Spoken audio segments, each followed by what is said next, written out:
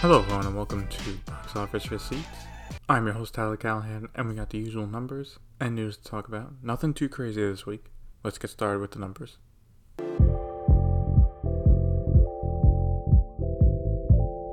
Staying in first place is The Batman with $66 million for a total of $238.5 million. Staying in second place is Uncharted with $9.2 million for a total of $113.3 million. Third place was BTS Permission to Dance, which made $6.8 million. Fourth place was Dog with $5.3 million for a total of $47.8 million. And fifth place is Spider-Man No Way Home with $4 million for a total of $792.2 million.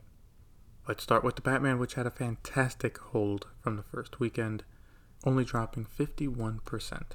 At this rate, it's holding strong enough now that $350 million domestic is a lock, not 300, and it's looking more likely that it'll end up around 400 million. Now, in third place was BTS, but it wasn't a film documentary, it was a live concert.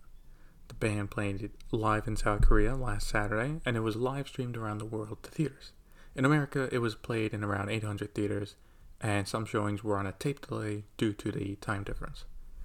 Also, since it was a live event, tickets were not $10 to $15, but they were $35. Still, a one-day event with premium pricing almost made $10 million, which is really impressive. I wonder if music executives see these numbers and think maybe they can try and do something similar. I think this could be an expanded market, but you just need to get the big artists to get people interested. Heading to China, where the box office continues to slow down as more COVID cases appear. In first place was the Battle at Lake Changjin 2 with $4.6 million for a total of $635 million. Second place was Too Cool to Kill with $3.4 million for a total of $407 million. Third place was Nice View with $2.1 million for a total of $213.9 million. In fourth place was Do You Love Me As I Do, which opened to $1.76 million.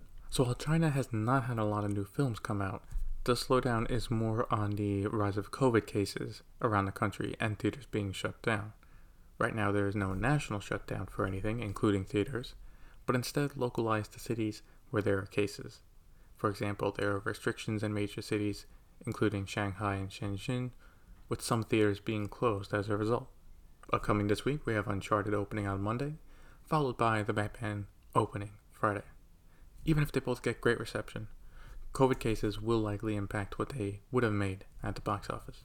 Looking now at worldwide numbers, The Batman continues to do great, making another $66.6 million internationally for a worldwide total of $463.2 million.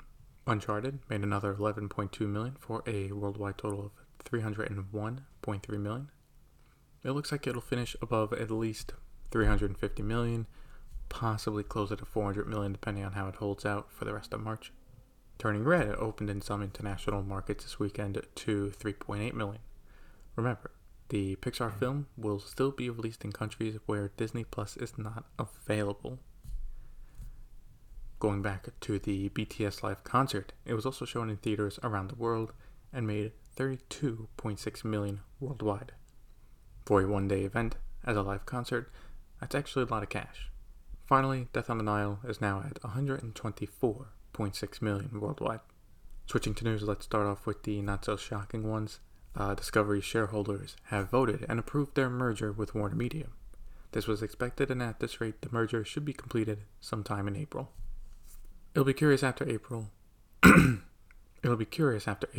this new company will handle the three streaming services they will have. Obviously, the headliner is HBO Max, but they will now have Discovery Plus and launching at the end of the month, CNN Plus. If I were them, I would consider rebranding HBO Max and then merge the other two into it by making them tiers of the service. So for example, $15 a month, stay the same price, gets you everything HBO Max. But then if I wanted, say, Discovery, I can pay an extra $5 add-on, or another $5 would get me CNN Plus as an add-on. But we'll see. In other merger news, Amazon announced that their acquisition of MGM was complete. As of what happens now, Deadline is reporting this is the current situation regarding MGM.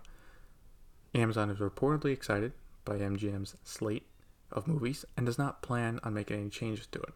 Regarding theatrical releases going forward, those will be done on a case-by-case basis, but not every film will automatically get approval for release in theaters. Also, while a lot of MGM content will now go to Prime Video, not all of it will be exclusively there. I wonder if this is in part due to current licensing deals MGM has that they have to honor. Also, they are not touching the Bond franchise right now, but that's also particularly because there's not much they can do with it, as Eon has half the rights to it as well. MGM does not completely own it. While I've seen people online hate this deal, if it's done right, I actually like it. First, I prefer if smaller studios, if they have to be bought, that outside companies buy them, like Amazon. I don't want the likes of MGM and, say, Lionsgate, for example, going to Disney or Comcast. Secondly, if Amazon sticks to this and lets MGM do their thing, but increase funding for their productions, it could allow MGM to become a bigger and better studio. But right now, this is very much a wait and see in how Amazon treats them. During the promotional push for the Adam Project, it was announced that Shawn Levy will be the director for Deadpool 3. This would be the third film he and Ryan Reynolds have worked on together, the first being Free Guy, and now with Netflix, The Adam Project. Gotta say I'm kind of mixed on this. I've not seen The Adam Project yet, but Free Guy for me was only okay, wasn't anything great. Now, Levi is not writing the script to Deadpool 3, so it can be amazing. But right now, there are a lot of questions about this film, like, is it still going to be R-rated? Don't even have a confirmation on that yet. A new film that's in the works is an animated Play-Doh film. Yes, this is real, and Deadline has the exclusive on this. It will be made by E1, which is now owned by Hasbro, who, makes Play-Doh. As for who is making it, well, John M. Chu will be producing and possibly directing, and Emily V. Gordon will be writing the screenplay. I really don't know what to think of this film, but I will reserve my judgment until I see a trailer for it. I mentioned a few weeks ago that Scream 6 was being fast-tracked, and it's definitely getting fast-tracked. Paramount announced this week 2 new films and their release dates. Their untitled Bob Marley biopic is set to be released January 12th, 2024. However, for that film, I expect a limited release beforehand to qualify for awards. Unless you know the film is shit, why not go for it, right? As for Scream 6, it'll be coming out March 31st, 2023. Right now, that is a solid release date, as it's the only release scheduled for the weekend and only has to deal with the second weekend of John Wick Chapter 4. However, taking a step back to look at the entire month, March is really packed, and I feel something is going to get moved. Every weekend for the entire month, there's a big film coming out. We start with the live-action Dungeons & Dragons from Paramount, then the Haunted Mansion film from Disney, then Aquaman 2 from Warner Brothers, John Wick Chapter 4 from Lionsgate, and now Scream 6. I took a look at April, and it's less crowded, so one of those films will probably get pushed back a few weeks. Speaking of release dates, we got one small delay this week, with Sony pushing back Bullet Train. Was set to come out July 15th, it will now come out July 29th, taking Black Adam's previous spot. This is the perfect move for Sony, as it gives them more breathing room from Thor: Love and Thunder.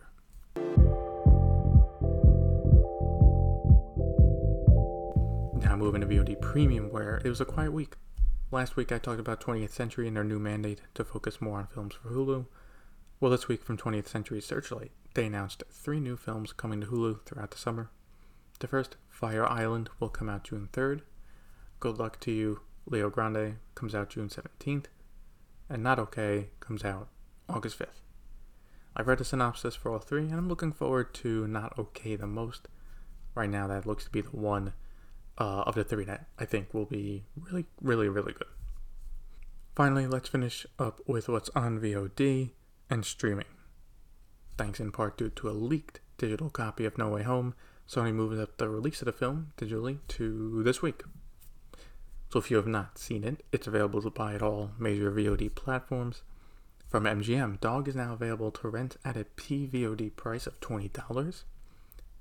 A new Zac Efron film called Gold was released for both purchase and rental on VOD. Lastly, Scream is now on Paramount+, so if you have not yet seen it, you can now buy it, rent it, or stream it. And a Blu-ray release is still set for April.